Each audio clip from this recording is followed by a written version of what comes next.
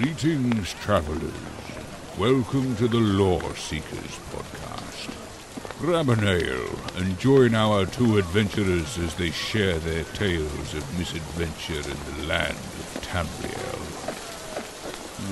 Here they are at their usual table, Jibs and Cash. Oh, yeah. Mm-hmm. Yes, sir. It's a little stinky, a little creepy around here. A lot of Argonians. I got mud on my boots. I know. I don't think that's mud. You may want to wash your feet. Is that poop? Boots. Well, you smell in a way that you don't normally reek of when we sit in these taverns. Dude, who lets their buddy step in poop and doesn't tell them, hey, bro, you stepped in poop? Well, I saw it coming, and the first thing I thought was get out of the way. So I went, we're walking in. It was raining. It was a little dark. I couldn't really see very well, and it's just, you rolled a 1.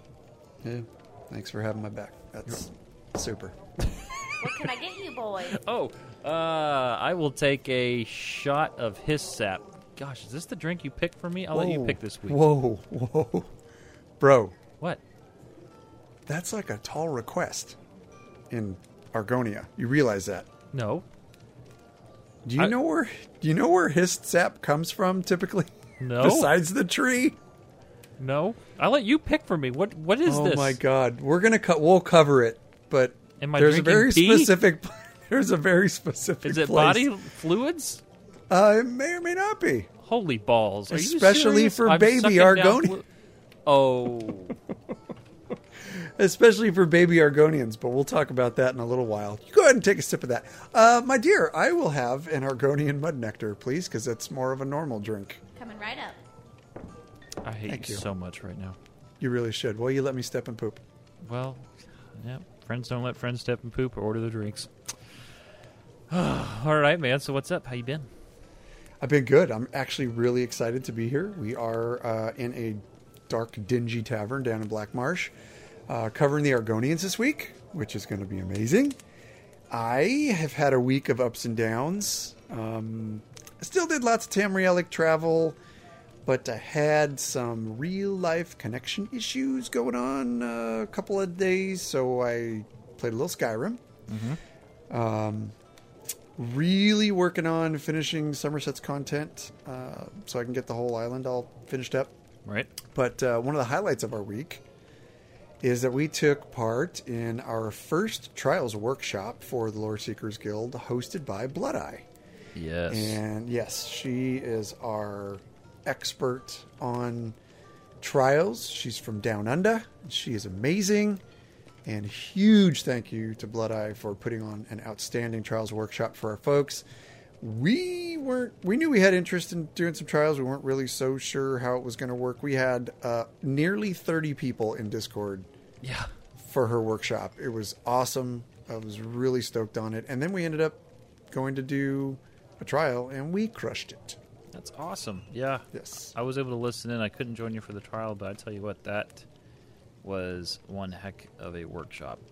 Discord was just packed. Just packed. You couldn't even see the channels anymore. There were so many people in a single channel. It was just avatars everywhere. It was good times. It was really good times. So that's my week in a nutshell. How about you? PvP. I'm still all about that queue. And those daily rewards. I'm excited about the daily rewards. I'm super close. I've got one more. As of this recording, I've got one more day for the Finnick Fox. I think that's how you say it. But, yeah. I got mine. You got yours? Yeah, of course. I got mine yesterday. Yep. It's cool. Yeah. Scrawny little doggy. Yeah, I dig that. So, yeah, I've been playing a ton of PvP. We're still learning and finding, for the first time, I really, really like melee as opposed to being a caster. Like, it's such a welcome change, because I know you and I both, like, we tend to gravitate towards casters. Yes. But it is so much fun, man. Yeah. When that two-hander is a heavy piece of equipment, but it takes a minute to get it around. But when it connects, It does some work. Yeah. Yes, it does. Yes, it does. Well, everybody, thanks so much for hanging out with us. This is episode 17 of the Lore Seekers podcast. We're your hosts. I'm Jibs, and I'm joined by Cash. Yes, once again, as we said, we are down in Blackmarsh. We have Murkmire on the horizon. We don't know when, but it's a-coming. It's coming. So, we are finishing up a couple of the last racial motifs that we have. Mm-hmm. And we're hitting the Argonian today.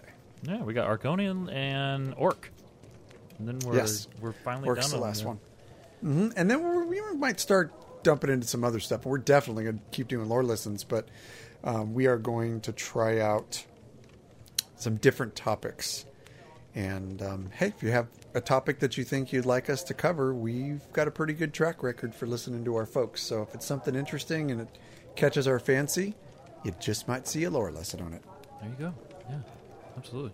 LoreSeekersPodcast, gmail.com, or Twitter at LoreSeekersCast. Or you can even call us. I want to see more voicemails. I want people to call us. 765-382-6961. I mean, we're getting voicemails, but I mean, I want to hear more voices. We like to hear sultry voices. Sultry tones. So yeah, PvP that's been fun. That's been going. You've been doing your thing, connection issues. It's a fun week. It's light on news. This week on the show, we're talking item trading. We're talking your fan mail, and then the lore lesson on the Argonians. So yeah, that's the show. Are you ready? I'm always ready.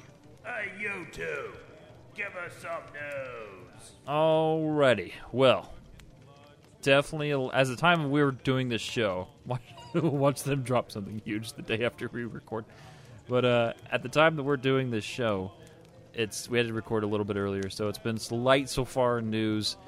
But there was a really interesting topic that came up over at ElderScrollsOnline.com on the forums. And it was regarding item trading. And I really felt like, we need to address this on the show because I feel like there's a lot of people who may not realize that this is now, in ZeniMax's eyes, okay. So I did some digging on this because at first I read this post. I'm like, yeah, I don't know how legit this is. And then Gina, community manager, made a post, and that kind of verified it. So long story short, this guy, his name's Dr. ESO, put a ticket? Yeah, put a ticket in, and he was wanting to know if basically trading. So basically, someone buys or gifts you something from the Crown Store if you trade them in-game gold, if that's okay. And for the longest time, this was something that, previously this would never have been something they would have allowed. In fact, he even wrote a post here from an old response from Zoss. It says, "Greetings, trading gold for crowns is completely against the rule. Same goes for providing Crown Store items in exchange for gold. Thanks, Mike Hell." But this is different nowadays simply because Gina has said any Crown Store item is considered an in-game item, which means it's no different than trading an item for gold like we're already doing. Did you know you could do this and it was okay? I honestly would have never thought it wasn't okay. So explain to me the situation. Explain to me how this would work if you were to get something from me, or vice versa. So you find out, wow, Jibs, he really wants, I don't know, a mount. Let's just pick a Sigic mount, whatever it is. So we got a Sigic mount. Sigic crate's coming out. I really want this mount. All right, so you gift it to me with the new gifting feature, and in-game, I trade you gold. Yeah. Why? I don't understand why that wouldn't be okay. Well, here's the thing. Before gifting, it was not, I guess you could say it was technically not an in-game item yet. Because now they are, let's see, there's another post. Let's see, this is from Gina again. She says, quote, to clarify, trading an in-game item for other in-game items is allowed. Trading in-game items, real-world money, or other out-of-combat items is strictly prohibited. That being said, they're now just considering this an in-game item, whereas beforehand, it was just, what, it had been their digital currency? Like, it'd be, like, that's the part that kind of gets a little confusing, but... Yeah, because to me, it seems like anything that was in the game, I could give you and have you give me money back. In-game gold. Right. Back. And that's just a normal transaction. Players are doing that every day. Right. So maybe that's why I'm having kind of a difficult time trying to figure out what's going on here. The official old response from ZOS, which is listed in this article, is that trading gold for crowns is completely against the rules. Same goes for providing crown store items in exchange for gold. Mm-hmm. So I thought that most of those items you weren't able to trade anyway. Right. I thought they were bound. So that's right. Kind of strange. But then Gina Bruno writes, to clarify, trading an in-game item for other in-game items is allowed. Trading in-game items for real-world money or out-of-game items is strictly prohibited. That one I get. Right. You know, you're not going to say, because then you get into like eBay issues where like, hey, I'm eBaying, you know, these items off, and then somebody pays $20 or $30 or more for an item of, you know, real world money, and then they expect somebody to deliver the item in game. Totally understand why that's prohibited. Right. That just brings out all kinds of problems that ZOS might get sucked into. Right. Because you could you imagine the guy who buys something on eBay, right? He buys a mount on eBay, or he buys, you know, a bunch of motifs on eBay. Pays the money, and then the guy on eBay, who's a total douche, never delivers those items, and then said guy who bought those items on eBay puts in a ticket for it to ZOS. Right. See what I'm saying? Yep. That sounds like a big, fat, nasty mess. Yes, it's absolutely a mess, and I can see where they wouldn't want to be part of that. But, you know, this other stuff, like if you buy it, if you buy it within the Crown Store, that's your item to do with whatever you want to do with it. You can destroy it if you want. Right. So I guess it's good that they have clarified this. If somebody has a different understanding of this, feel free, you know, to write us. But this to me is kind of a no-brainer. But at least they clarified. I guess I just never considered it before. You know, because anytime you talk about, you know, gifting something for money in a store, it's, I mean, obviously games are changing that a lot of nowadays anyway, with gifting and all that, but I just never thought of it. And then actually shout out to, let's see, community member, let's see, where's her name? I lost her name. Lore Seeker Community, Anon Cat, gave us the tip for the article. But yeah, I didn't know. I guess I just never considered that it was fine, because it's always such a, anytime you get money involved, it's always messy. And that's the reason why, I mean, heck, you and I even talked about why we don't do a Patreon for the show. We do the merchandise, you know, so if people are going to buy something, they can get something cool in return. So, you know, they're buying a cool shirt or whatever it is. Right. You know, it's anytime you get money involved, like, people get weird and it gets messy. And so, yeah, because there's an expectation. There's an expectation of getting something in return when monetary value is exchanged. Right. And that's why I think that this, you know, the gifting system I think is fantastic. I'm so pleased that that's in the game now, because now there is a way to do things like this if you want to. So I would have never thought that, you know, hey, Jibs, if you want this item, I'm your buddy, you know, maybe you're low on funds that week, whatever. I buy you said item, and then you gift me in game with a bunch of gold because you happen to have way more gold than I do, and that's what I need in the game. Right. I would have never thought that'd be a problem. How are they ever going to track that? I don't know.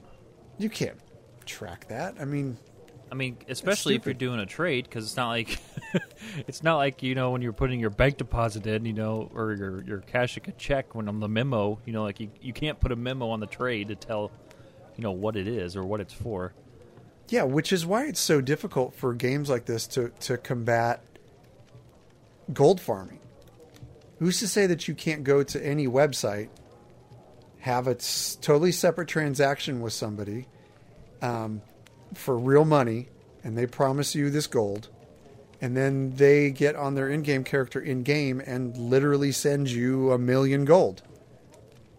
Yeah, they can track that 1 million gold has been sent from character A to character B, but it's really not their business what the reason is, unless, they catch the overt gold farmer overtly gold farming.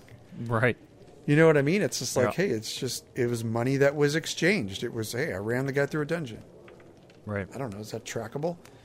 And, they probably don't want to get in the business of having to figure out Micromanage. those things. Yeah. Because then you enter a place where you're like, what's acceptable, what's not acceptable, and that will get sketchy quickly. It does. Yeah, and gold farming is not acceptable. I mean, it does ruin the economy of a game, and I've experienced it in almost every single MMO that I've ever played. Gold farming is a huge issue. Right. So, I think one of the best ways to combat gold farming that I saw was World of Warcraft. Yep.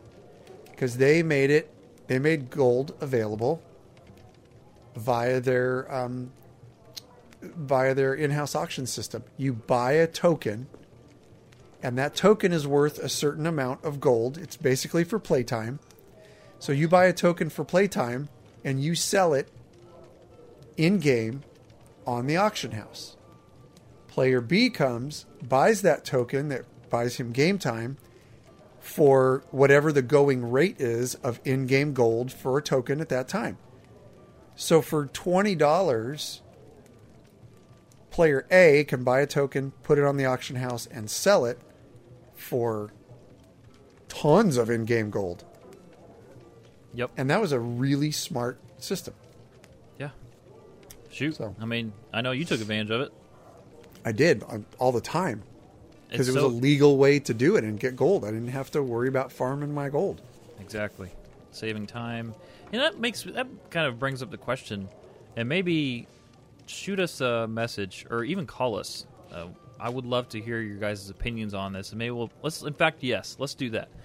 Here's what I want to do. So for next episode 18, we're going to, in the fan mail section, if we hear from you, it's going to be dependent on whether or not we do this. Give us a call, 765-382-6961. Leave your voicemail. What is your opinion on ZOS bringing a coin system similar to Warcraft to the game? That's a good question. I feel like that would shred... Well, okay, here's the thing. This game is already different because we have the guild stores, or the guild sellers, whatever the actual name is. Forgive me, I don't remember their name. And no, don't just send me an email stating what I didn't remember his name. You know who you are. You know that's coming. You know who you are. I don't need that email. But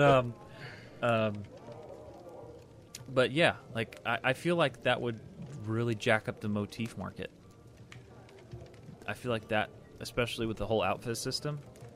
I don't know that it would, because it's so hard to get a unified market in Elder Scrolls Online in general, just because it's so segregated.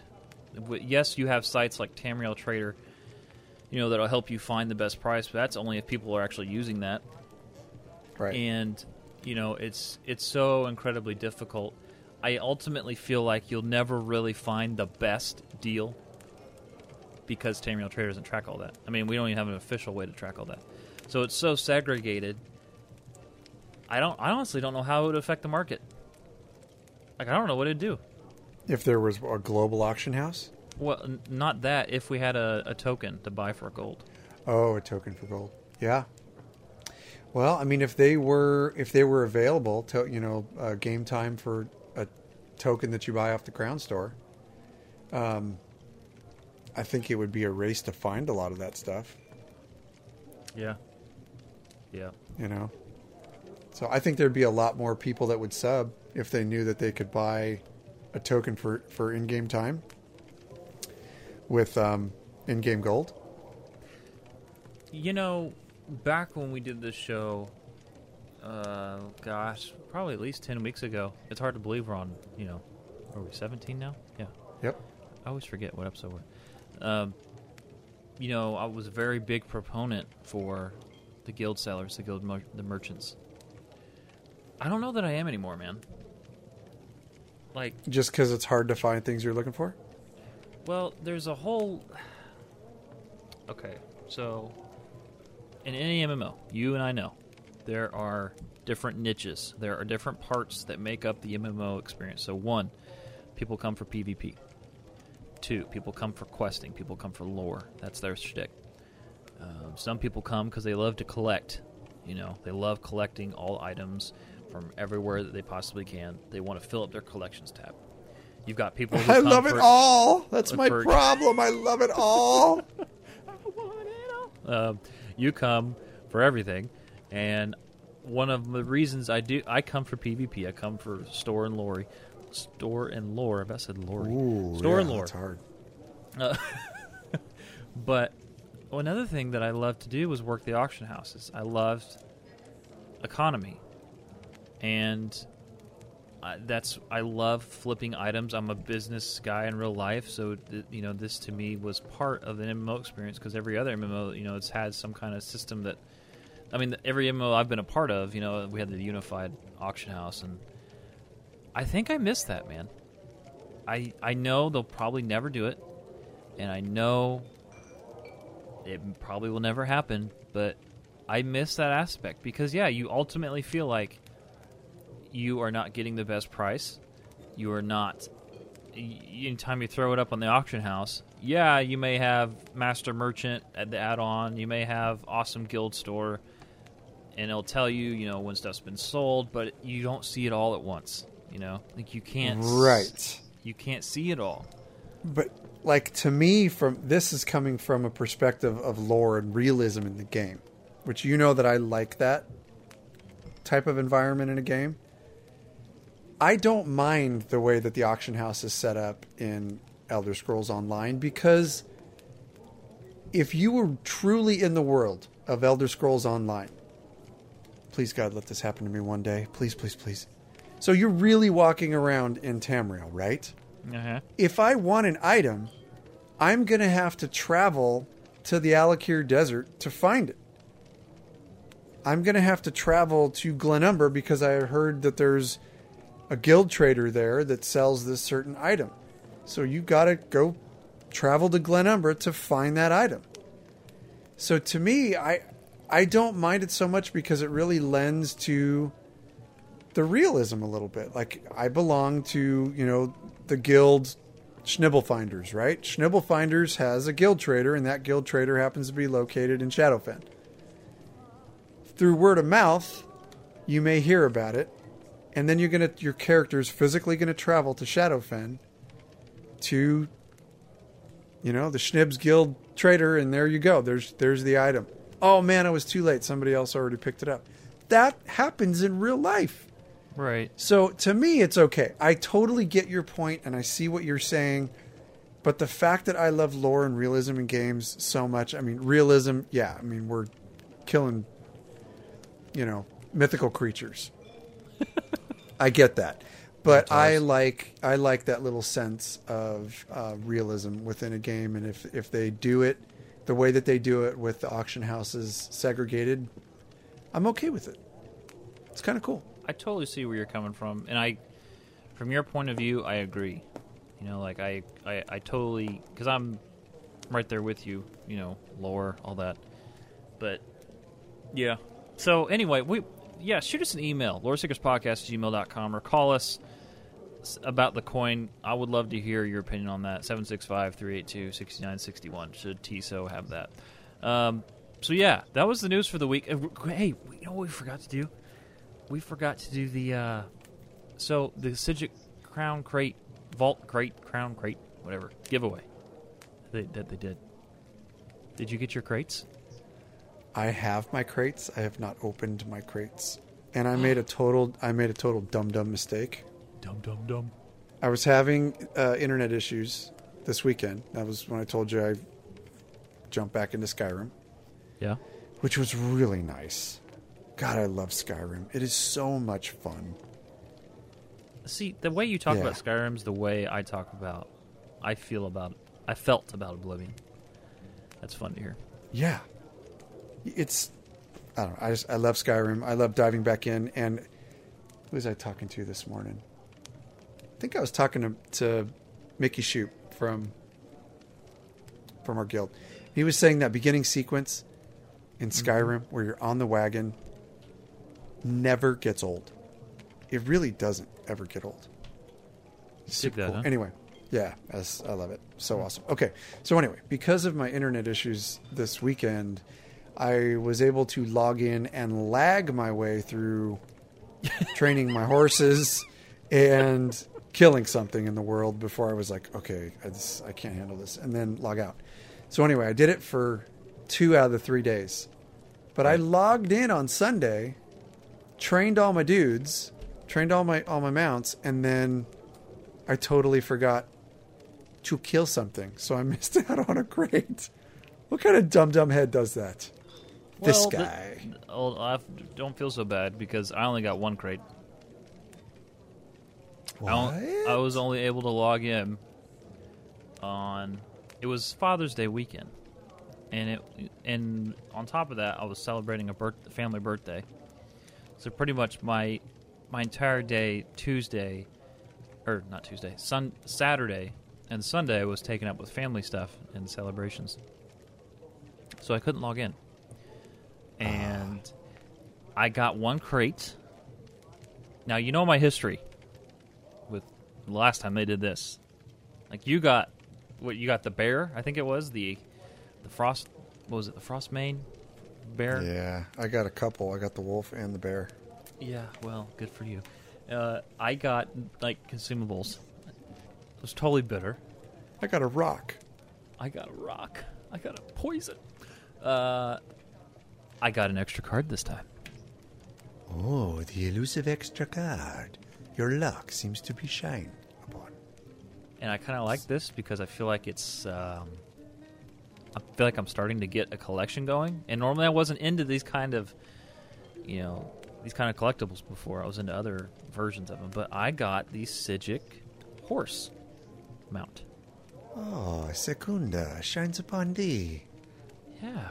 Like it, been buddy. into, yeah, I've never been into, like horses per se, but then, you and I with the collector's edition, we got the, I'm not even going to try to remember the name, but the red horse, and then we got, now I got Sigic, so I'm like, man, I'm kind of getting all about these horses. I know horses aren't your thing, but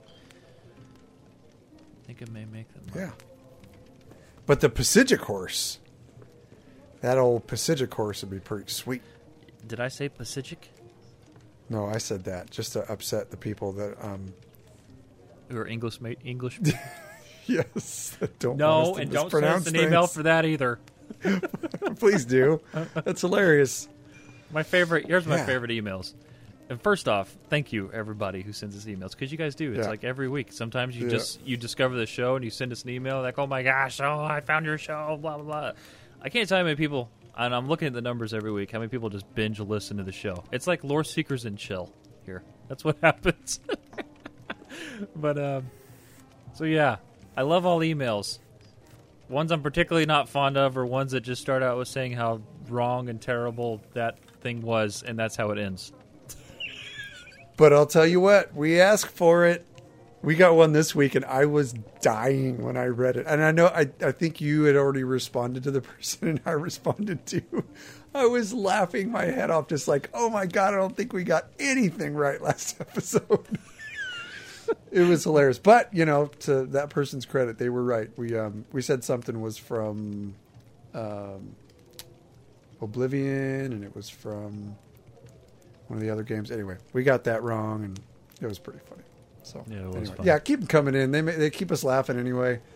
But yeah, if there's something lore-wise that we're getting wrong, then I definitely want to know about it. Yeah, especially like major plot points and stuff. Yeah, we want to make sure and get that right. Yeah, I want to make sure that stuff is right. Agreed. Holy crap! And speaking of lore and all that goodness, He is timely. I'll give him that. Enter my mind, Vestige, and walk with me through the shadows of past events.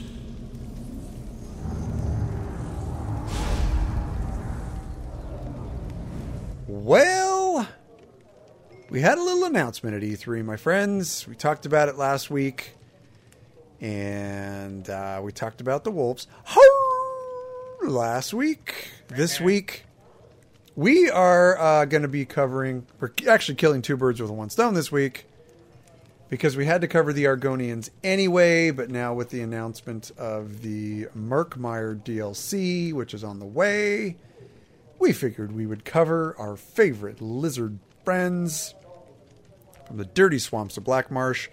And Jibs and I can absolutely agree. It is hot, dirty, nearly inhospitably inhabitable. It's gross down here. makes me never And want to they're- hug an Argonian. Yeah. feel- Well, I feel- it would hurt. Yeah, like there's a mixture of scales and gosh, it's like someone never put lotion on their hands. Yeah, and trust me, they do not want to hug you back. We're going to get into that, especially if you are a Dunmer. Dunmer Okay. equals dead, according to Argonians. Really? Let's- All right, I'm coming into this blind, so enlighten me. Yeah, so the funny part is, and I think we kind of chatted about this a little bit earlier in the day, Jibs. This is one of our longer lore lessons. But when you read about the Argonians, there are a lot of references to there's not that much history, little is known about this, but it's going to turn out to be one of the longest lore lessons is on the Argonian. It is a very interesting race. Very interesting, and there is a lot of speculation in their history and their culture. So I'm excited to cover it just because of that mystery. Here's one thing I didn't realize. The Argonians are also known as the Saxhleel. And I remember reading one of the novels that the Elder Scrolls Online has. And the name of the book... I lost the name of the book. So, Jibs, maybe you can look that up for me while I talk about this. But anyway, I remember Name of the them book. mentioning the Saxhleel. There's only 2 novels that are out there. And it was good. But one of the main characters was an Argonian, and they referred to him as a Saxhleel, and I'm just like, what the heck is that? So then I got to reading about it, and I was like, there's that word again. So Argonians are oviparous, which basically means they're hatched from eggs. They are a reptilian race from the very dank and swampy province of Blackmarsh. But unlike most of the other races on Nirn, Argonians are completely unrelated to any other race of man or mer. So they are their own thing. The Argonians are believed to be deeply connected to a system of great trees. These trees are known as the Hist. And this becomes a big part of the storyline. There's storyline about the Hist in Cold Harbor, definitely down in the Shadowfen area in Blackmarsh. So you will, if you've done anything revolving around the Argonians, they're going to mention the Hist. So just know that we're gonna talk in great detail about what the Hist is and the tree and all that stuff. So here is a little fun fact. When I first heard of Argonia, I am picturing Argonia as like all the other races, an island or a continent somewhere that we haven't seen or visited yet. That's kind of how I always thought what Argonia was. But it turns out, after my research, Argonia is actually just another term for the Blackmarsh. It's the same thing. Okay. It's just called Argonia. It's just because Argonians are pretty much the only crazy race that is willing to put up with the environment down there. Right. So, but anyway, Argonia, Black Marsh, super swampy rainforest, home to the Argonian race. It has literally been called in the Pocket Guide to the Empire, 3rd edition, Black Marsh. Black Marsh has been called the garbage heap of Tamriel. That would suck if that's what your home was known as, the garbage heap of Tamriel. So that earned one of the fun facts for this particular lore lesson because I thought it was hilarious. Let's talk about the trees, Mr. Jibbs. Very interesting part is that the Hist, a sentient tree that once adorned the entire landscape of Nirn, this sentient tree is actually a race. Shut up. I was like, no, you shut up. I was like, what? It's a race? Okay, it's a race of sentient trees. So they used to be all over Nirn, but now the trees have really only been confined to the area of Black Marsh. Some claim that the trees are the most ancient race on the planet of Nirn, even predating that of the Elnafey, the old gods, which that's a pretty bold claim right there. But the trees are incredibly revered by the Argonians. The Hist itself is incredibly revered by the Argonians. They consider the Hist to be the source of all life on Nirn. It might be a little ambitious, but that's kind of what they consider. That's what they believe. So the Argonians consider the Hist to be both their prior existence and their afterlife. So the entire existence of the Argonian revolves around the Hist.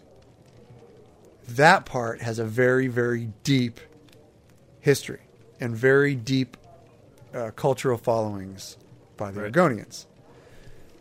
So the Hist used to be all around Nirn.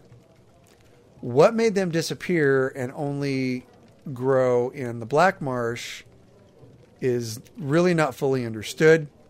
It's been speculated that it was a result of the Elnafey Wars way back when. That was pre-Merithic, I believe. Mm-hmm. Because the second theory is that the Dwemer chopped them down for wood. It's like, oh man, that sucks.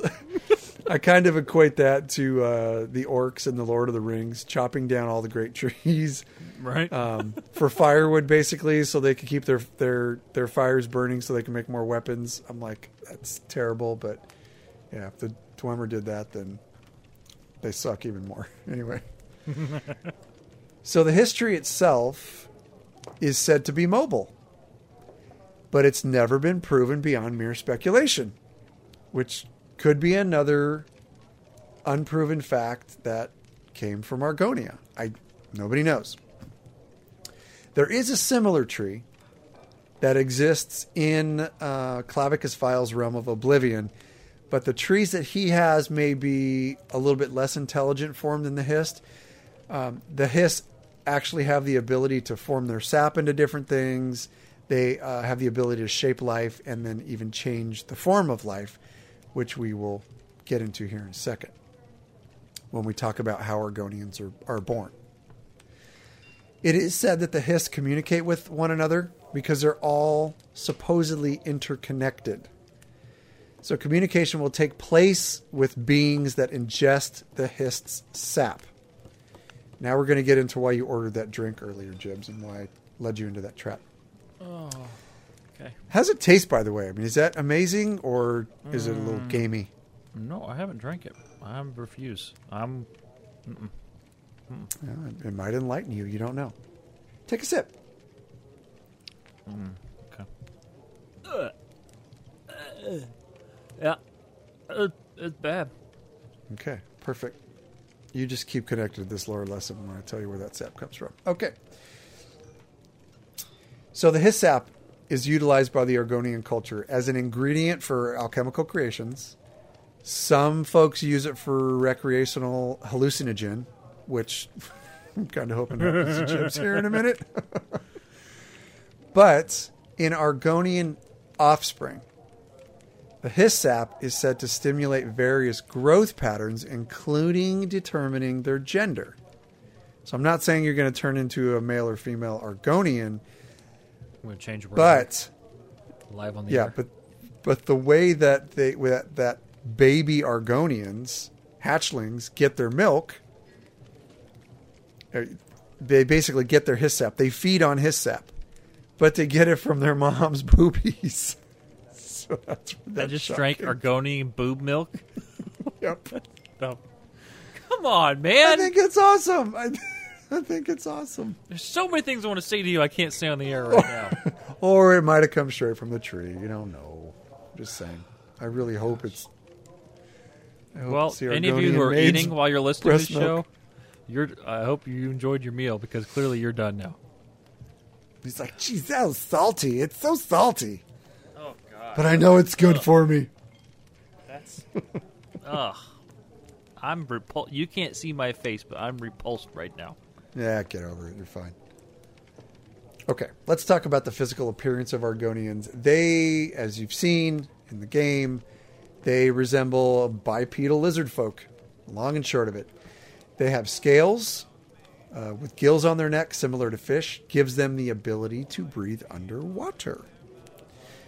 In this game, since there is no underwater gameplay, Zos, please listen to us, and maybe a future expansion at some point will bring us underwater.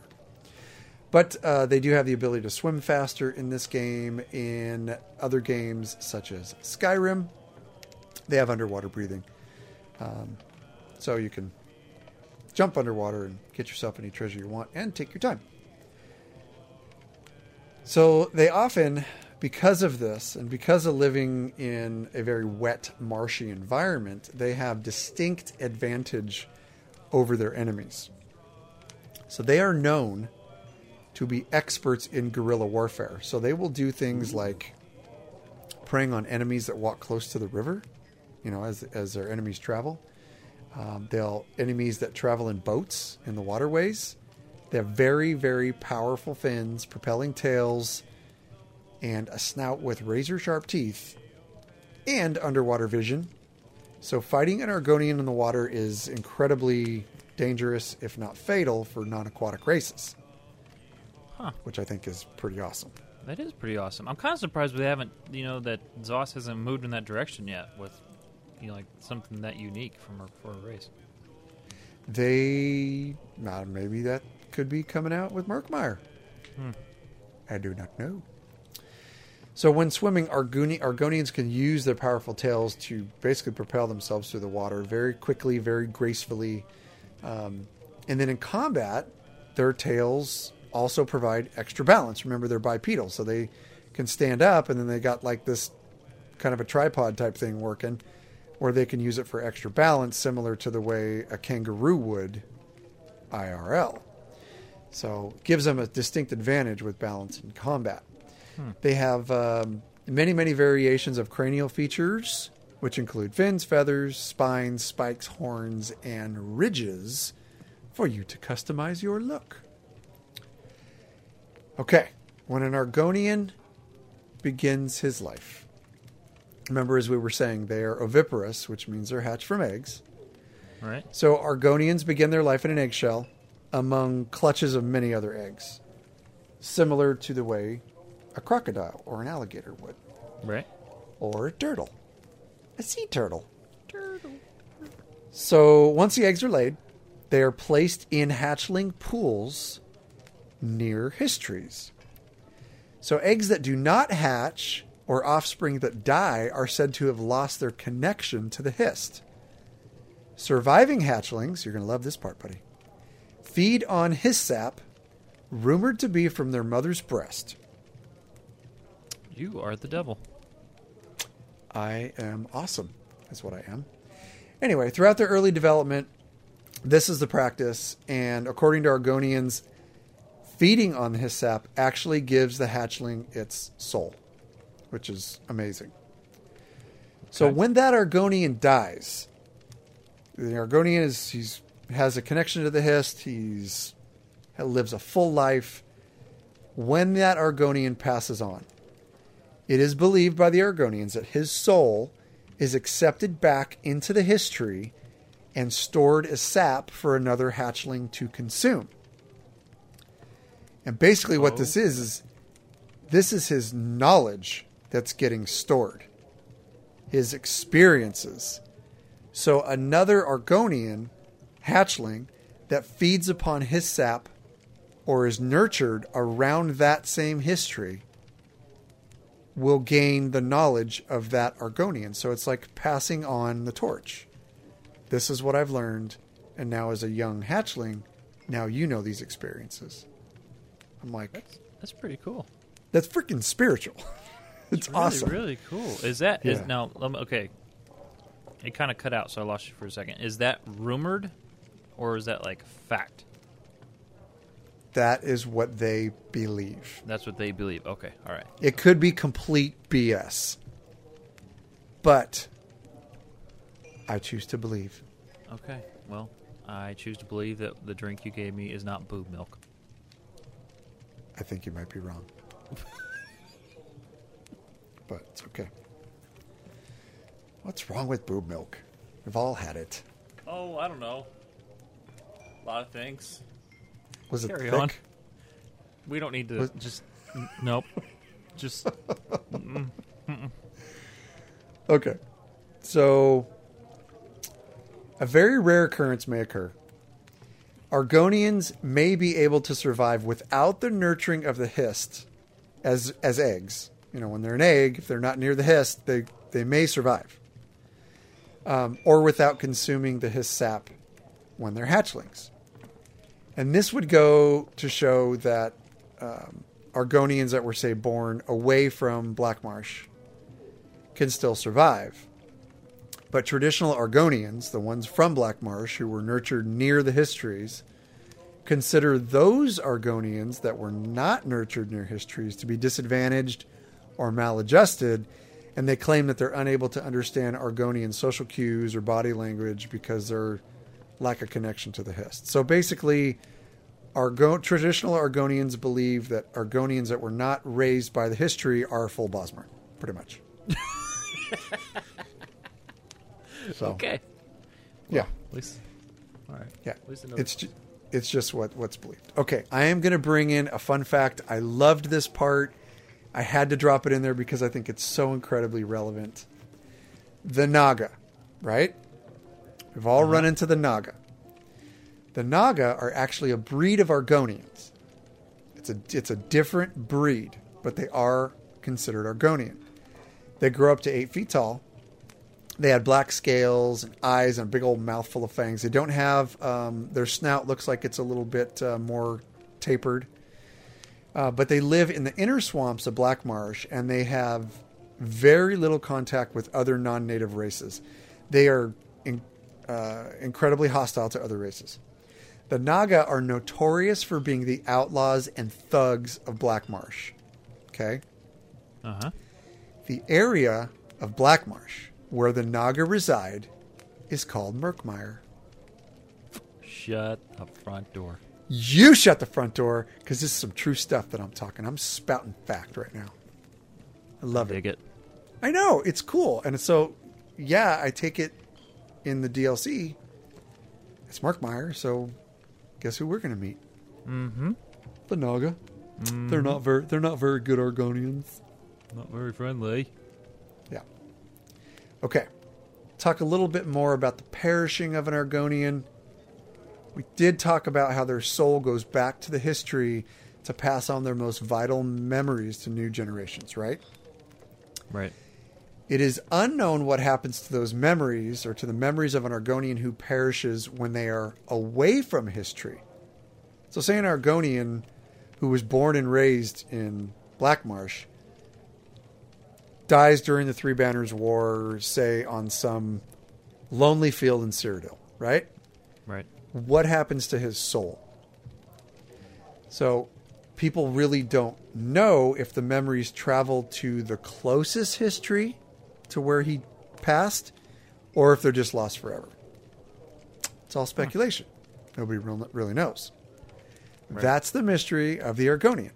is all of this stuff that is considered lore to the Argonian, is it even true? Or is it just urban legend based on their cultural beliefs? You know, it's such a cool. I knew nothing about their backstory, and again, normally, when we're doing a motif, race motif, unless it was the Dunmer, I didn't want to study up on it because I want to experience it with everybody. I had never realized that they have such a unique perspective on life with, like passing on the knowledge and passing on pretty much their self to the next generation. I had no idea that was even that important to them. I just assumed they lived in marshes and they smelled. No, I think it's more than that. And actually, this makes me want to...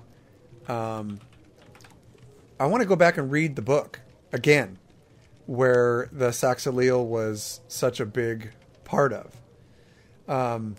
The book, in case anybody is interested, is called The Infernal City, an Elder Scrolls novel. It's written by Greg Keyes. It is the book 1 of 2. And gosh, we even talked about it. We've already talked about it on a previous show. I just wish... It's Inferno Souls, I think. The Infernal City. Yeah, it's called The Infernal City. Okay. I just wish that there were more books. Why are there not novels? I mean, they would knock it out of the park with the amount of lore. Jeez. Maybe, I don't know, maybe for Elder Scrolls 6, maybe we'll see a new novel. Well, that's... think about it. That's one of the reasons why, not to jump out of lore here, but, man, Warcraft fans, and just kind of stepping out of that whole community probably within the last year, they are rabid for novels. They'll pre-order, they'll listen audio, they don't care, they love them. It's feeding their fandom. I don't know. Here's the only thing I could think of, and I really don't feel like it's a strong enough argument, but that's the only thing I can think of. To maintain the very word-of-mouth lore that ESO has, where it's from someone's perspective. Maybe that's why we don't have novels, because then it would become official as a certain way, set in stone. True. To tag on to that, maybe there aren't novels because the lore masters of Elder Scrolls, maybe number one, they're tired of writing because there are so many books in the game. So I get that. And, well, really, you look at, there's not that amount of content in World of Warcraft. I think you can read some stuff, but it's not as much written content as the Elder Scrolls by far.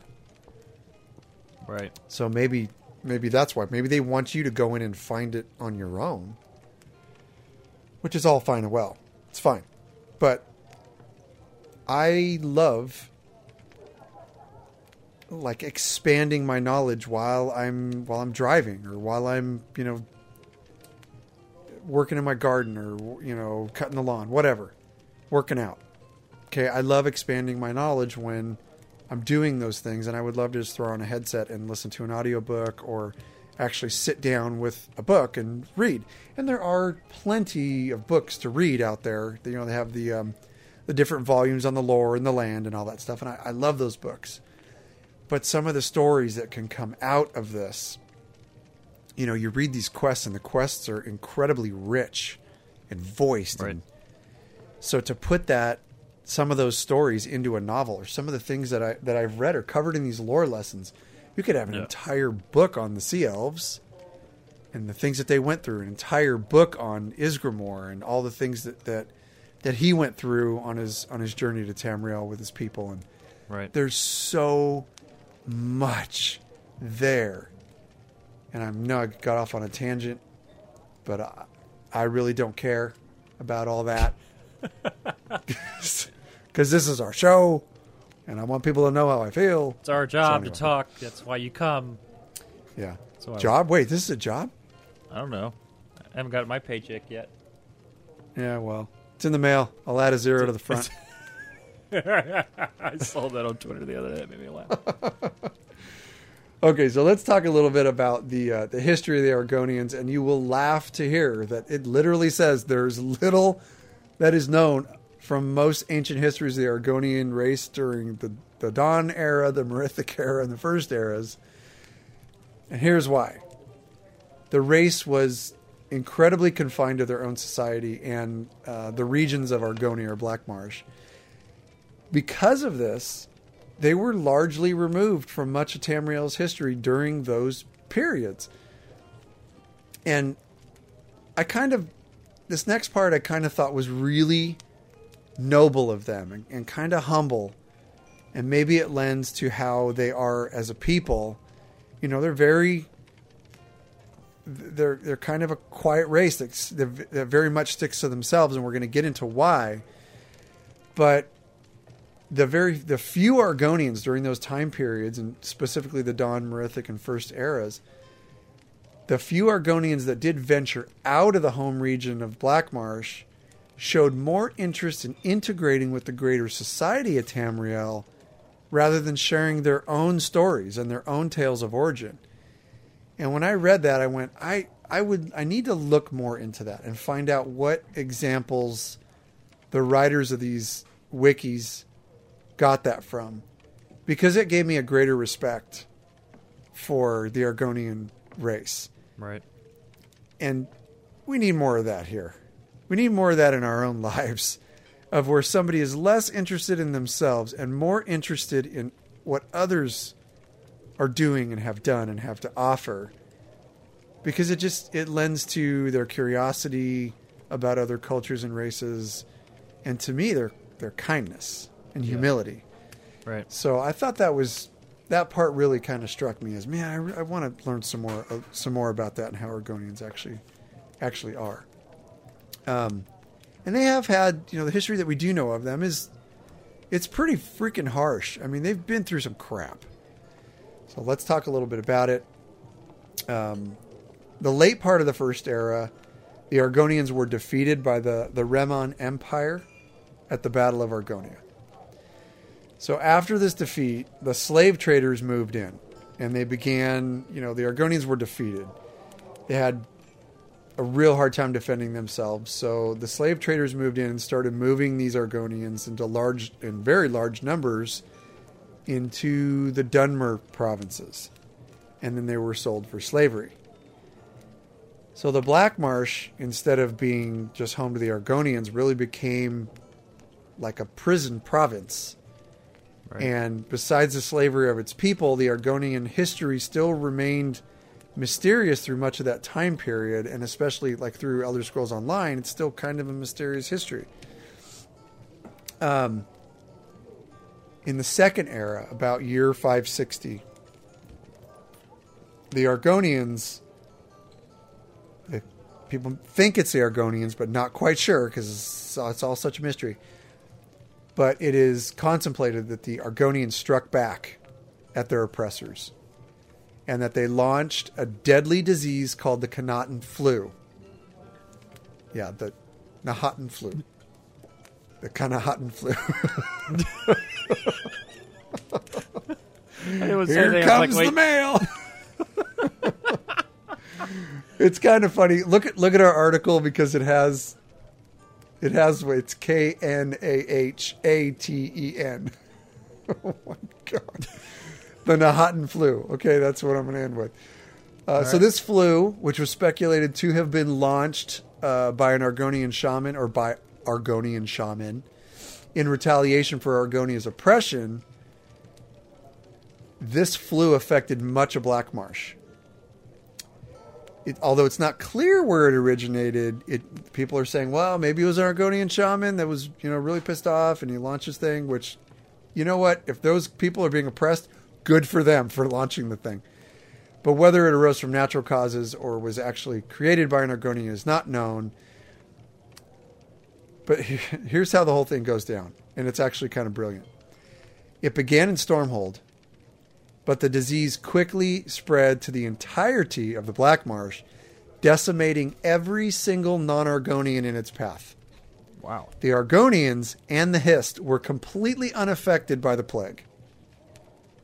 So that could be because they have incredible resistances to poison and disease innately as their race, or because it was genetically designed to operate that way and to get everybody else affected in Black Marsh out. So this thing decimated the entire region of Argonia. And even when the land healed years and years later, this was 40 years later, the land eventually healed and became habitable again. The fear alone of the disease kept most foreigners from traveling to the province. So Argonia was basically reclaimed by the Argonians because of the launch of this disease. Wow. Yeah. Again, how it got there is a mystery. Nobody knows. Here's a story that you're going to like, and you're probably going to recall this from a certain game. In the third area, and I kind of titled this one, how Argonians are very fierce in battle, because they absolutely are. In the third era, during the Oblivion Crisis, these Oblivion gates were opening all over, and Daedra were coming out. So an Argonian political faction, a whole bunch of their most powerful clans got together and basically led the charge against the Daedra who were coming through these Oblivion gates. So the Argonians were like set and ready to go when the gates opened in Black Marsh. And instead of the Daedra coming out of the gates, this army of Argonians went into the gate and basically took the fight to the Daedra on their own immortal plane. That's so awesome. It's awesome. So the surprise attack on the would-be invaders was so devastating in their own realm that the Daedric lieutenants were forced to close the gates themselves to prevent complete defeat by the Argonians. That is awesome. Yes. So who knows how many Argonians lost their lives or are still stuck in Oblivion because they closed those gates on them. But to keep from completely being overrun, the Daedric lieutenants had to close the gates. And I was like, that is a great example. It's going in my lesson because that shows how fierce and smart and great at guerrilla warfare they are. It's like they're going to do what you don't expect them to do. That is so freaking cool. Yeah. Awesome. Okay, so quick note on Murkmire. We know it's coming to ESO in 2018. The region itself is south of Shadowfen, and it is said to have the elusive Naga. But here was this is just another one of my fun facts. I'm just kind of, intermixing stuff to keep this fresh and fun. Anyway, the area is rumored to be a full zone of its own in ESO, as opposed to just, like a little supplementary area that they're going to add in. And I guess this was leaked at the community event the devs of ESO had in LA for E3 this year. Mm-hmm. At least that's what I read on the wiki. You always have to believe everything on the internet, right? So, because it's all true. So anyway, I thought that was cool. Just a little fun fact to throw in. Let's talk a bit about Argonian culture. We've already talked about how the Argonians are incredibly codependent on the histories in Black Marsh. Not much is known about their culture otherwise, just because they were strict isolationists. They had very, very powerful tendencies towards being on their own. They had, because of the, all the secrecy that they have going on, people believe that they had that secrecy just because they're such a tribal culture. So being so good in and having a true mastery of warfare and guerrilla tactics, Argonians favor ambushes and hit and run tactics to achieve their goals. And I thought that was a super interesting point. Mm-hmm. One cultural aspect that is known of Argonian life relates to their marital customs. This I also thought was kind of neat. It's like, oh my gosh, it's so sweet. Oh, anyway, crap. It is customary for an Argonian suitor to present his lover with an Argonian wedding band, crafted by the giver. So, Jibs, I want to marry the lusty Argonian maid, right? Okay. I craft a wedding band for her. Now, this ring that I craft for her is very unique and has personal meaning to both the creator and the recipient. I was like, oh my God, how sweet. Mm-hmm. The marriage ceremony itself is incredibly long and complex. There's rituals spoken in their native language, which is called Jel, J-E-L.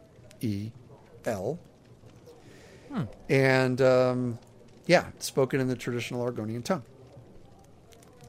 Very cool. Interesting. It is interesting.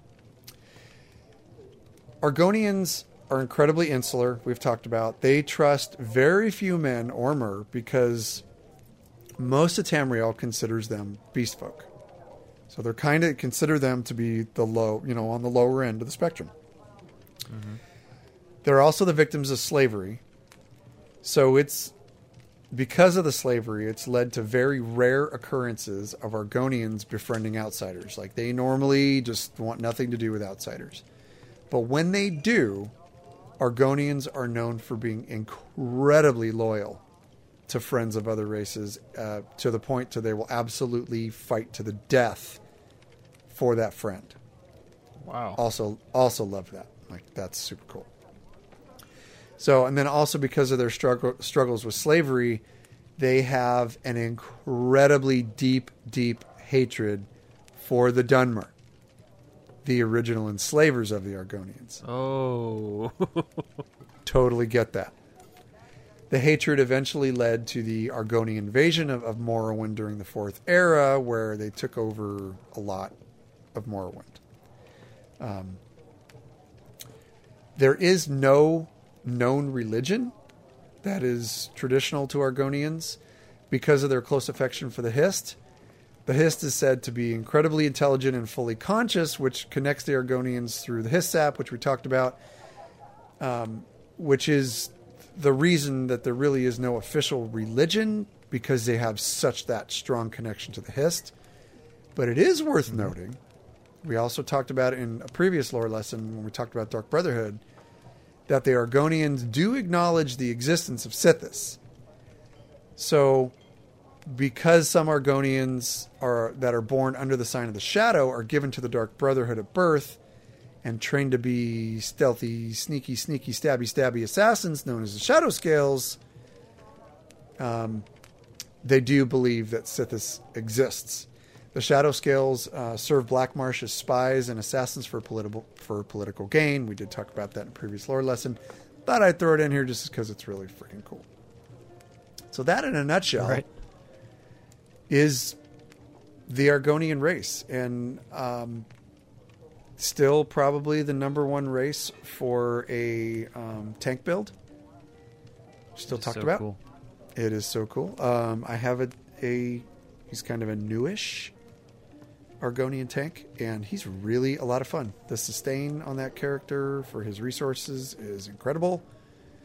So, yeah, if you're going to roll a tank, solid choice. Wow. To roll an Argonian. Man, these lore lessons never cease to make me think a second time about a race, even including about me rolling a new character with said race.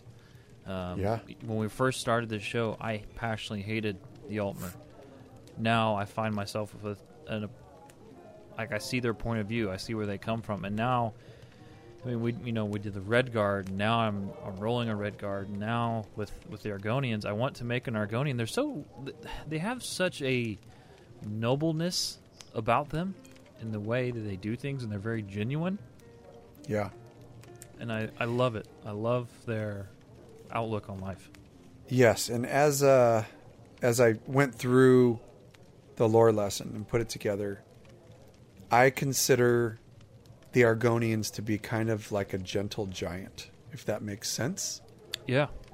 Like you like they've been through some incredible hardships. They have a deep sense of connection to where they're from. They're incredibly kind to one another. But when you cross them, they will devastate you with their martial knowledge, the knowledge of their own environment. They use it to their advantage, and they use their racial and physical prowess, and their physical features. They use them as an absolutely devastating offense.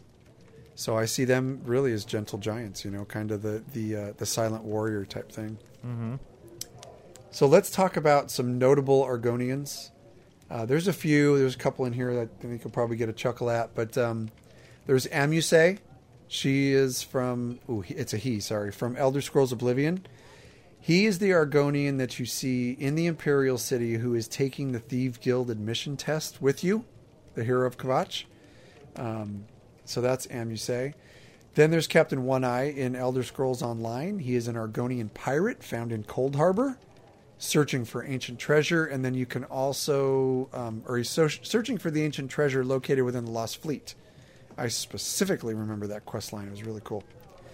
And then there's everybody's favorite. She kind of makes me laugh because of the tales that you hear, is the Argonian called Lifts Her Tail. She is the famous Argonian female from the book The Lusty Argonian Maid, a song. I'm sure you've seen that book out there. It's a very risque book with a lot of sexual undertones. Pretty hilarious. And then, of course, there's Sees All Colors in Elder Scrolls Online. She is the leader of the Fighters Guild. Just a few notable Argonians that I'm sure you've run into. But pretty cool race. I enjoyed the lore lesson. And I, like you, Jibs, have also... I'm starting to go toward the way of having one of every race on my roster. And so far, because of the lore lessons, I have a Khajiit, I have Bosmer, I have Altmer, I have a Redguard, and I also have an Argonian. So who knows? That's Probably awesome. roll an orc after the next lesson. Yeah, that I can see that happening as well. Yeah. I've been looking for you. Oh man, That's something I'm supposed to deliver. Your hands only. Here's the mail. Mail time. Thanks so much. All right, well, you have come back at us with some more mail, and this week, what's the name? Lucas says, after listening to the last episode, I wondered, as a new player, can I skip the main story altogether and go straight to Somerset? Will this affect my gameplay negatively? You want the lead on this, or you want me to take the lead? You can take the lead on this one. I'll grab the next one. Okay. I would say, well, first off, yes, you can go straight to Somerset. You don't have to do any of the main storyline. You can go straight to the new DLC. You can do 5 quests in Somerset and go off to Morrowind if you want to. You really can go wherever you want to go, especially with one Tamriel nowadays. You can do just about anything, anywhere. And so, to answer the first part of your question, yes, you can skip the story altogether. Will it affect any of the gameplay negatively? I would say it depends on the kind of adventure you're wanting. If you just want to experience the Somerset content, if you're looking at the story just with different chapters, and you're not ready for the main storyline chapter yet, okay, do that later. That's fine. It won't really affect you negatively. Not that I can remember off the top of my head. You can totally get by with skipping it, and you'll be fine. Maybe you'll come back and do it another time. And it's not like the expansions really. Yes, there's, and we've kind of mentioned this before. Yes, there's parts of other expansions where stuff is kind of led into one or the other, and you'll hear, little kind of little Easter eggs that kind of prepare you for the next one. But overall, they're not really stacked as far as that you have to do this and this and then this and then this. You can really kind of go out and adventure and do what you want, how you want to do it. So, right. I would say it would definitely enhance your gameplay. Yeah. Especially if you are somebody who pays attention to the story and enjoys the story, then I would absolutely recommend doing that. That's probably the most optimal thing. Because you're going to see people in Somerset. You'll see characters in Somerset that is from the rest of the game. Now, if you're just starting right now and you want to go into Somerset and do it, no, it's not going to negatively affect you too bad. You're just going to be doing it the opposite way. Because if you were to start right now as a brand new player and try and go through every storyline, every main storyline, it's going to take you a minute to do it. Right. I'm talking it's going to take you weeks before you can even touch Somerset's content if you want to do it in order. But you don't need to. You can go do Somerset's stuff right now, and then when you're done with Somerset, go back and catch all the other stuff. But that's the beauty of this game. You pick a direction, travel in that direction, and you're going to run into some amazing content to play. Absolutely. Next one here is from Ronald. I'm going to let you take this. Ronald says, I just got a quick question for you about your alts. I picked up the game this past February, and I've been playing mostly an Imperial Stam DK, Stamina Dragonite, for questing and dungeons and whatnot. I started a High Elf Sorcerer that I'm not quite sure what I'm going to do with, and a Khajiit Stamina Templar that I'm using for PvP, which I just got into thanks to your Battleground segment. You're welcome. How do you guys manage your alts? That's the question. How do you guys manage your alts? Do you have certain characters for certain aspects of the game, like I seem to be leaning towards, or do you play all content with all characters? I think I'm a pretty good candidate to answer this one. Yeah, you go ahead. So I have a lot of alts. I just bought an additional character slot to roll another PvP character via the Crown Store.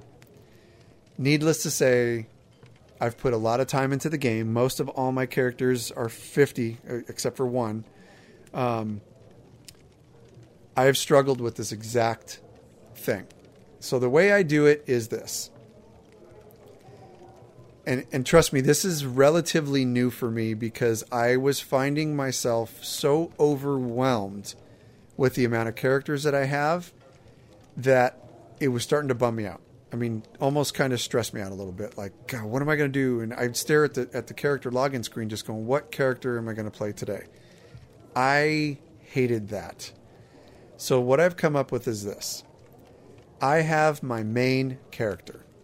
My main character is Cash the Lore Seeker. He is my Sork. My Magicka Sork. I love playing him. He's gotten incredibly powerful. I'm having a blast playing him. I have played most of my content on that character. That's what I'm going to stick with. So my PvE content is going to be with Cash the Lore Seeker. Now, that being said, I also love dungeons. So if I go into dungeons, I can also take, because I have a max level, I have 3 max level healers, but I really enjoy my Templar. So I usually will take my Templar with me and go heal a dungeon. I'm still doing content with him, but I'm not doing the massive story content that I normally do with Cash the Lore Seeker, my main Sork. Then I have a crafting character. This character is a Magicka sorcerer. No, I take that back. A Magicka Nightblade. And he does all of my farming. I take him out and I do all of my my treasure hunting with him. When I get the treasure hunting maps or my crafting resource maps, I take those and I do them all on him. He has all the crafting stuff pretty much maxed out. When I need to craft an item, I do it on him. When I have excess items, I send them to the bank and then they go to him. He does all the deconstruction. So really, other than maybe alchemy, I don't do crafting on any other character besides my main crafter. And then I have a couple of PvP characters I play. And I'll probably be whittling that down just to one PvP character I play. So I'm really trying to clean up my roster of superfluous characters. But all of my story content gets done on one character. And it's very difficult to stick to that.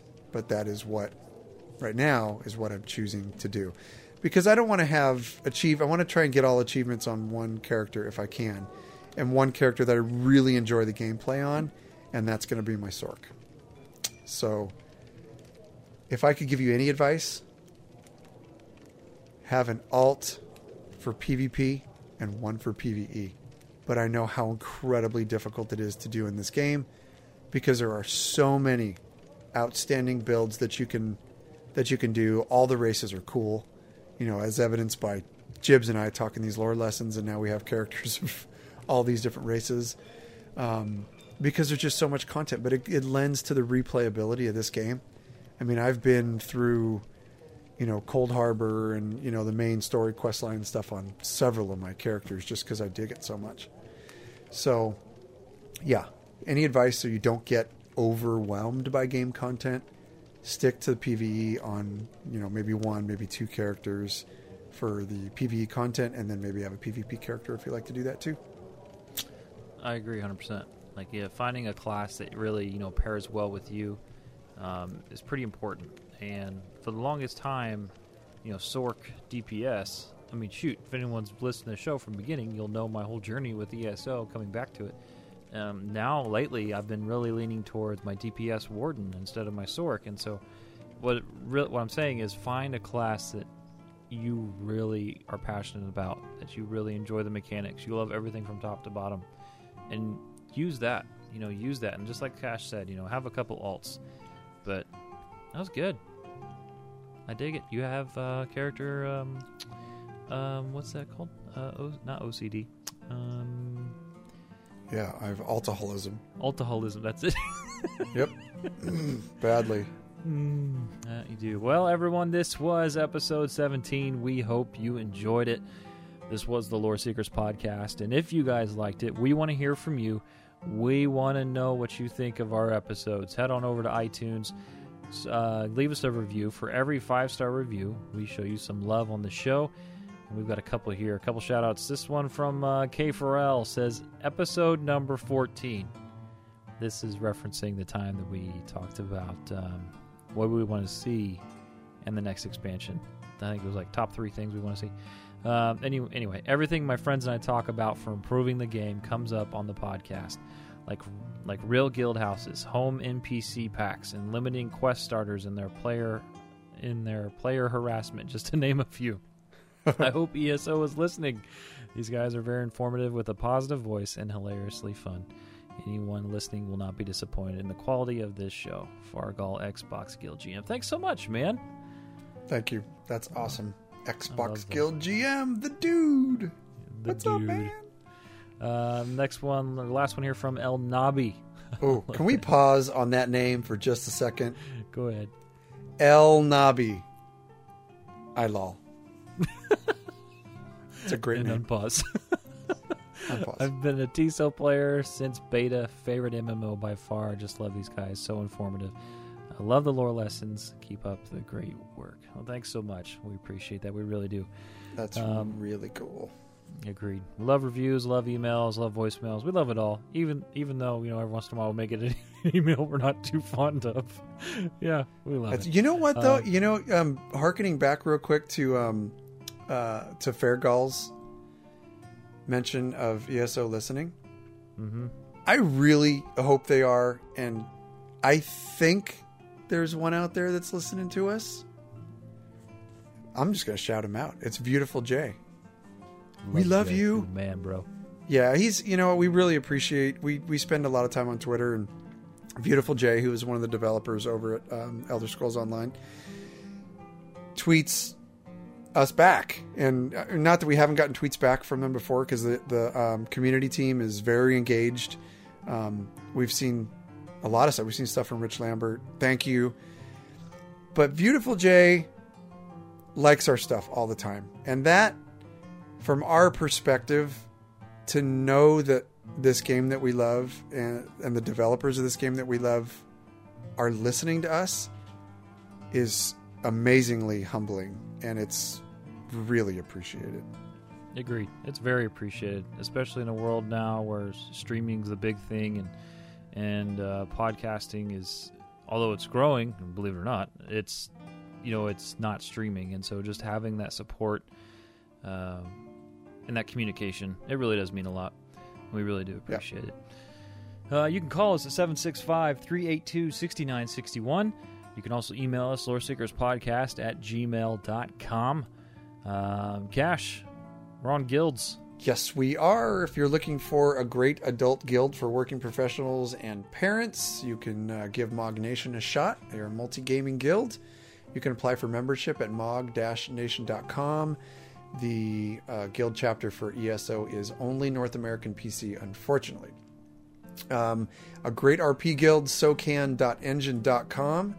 This is the Divine Conclave. They're an outstanding RP guild for new RPers and veterans.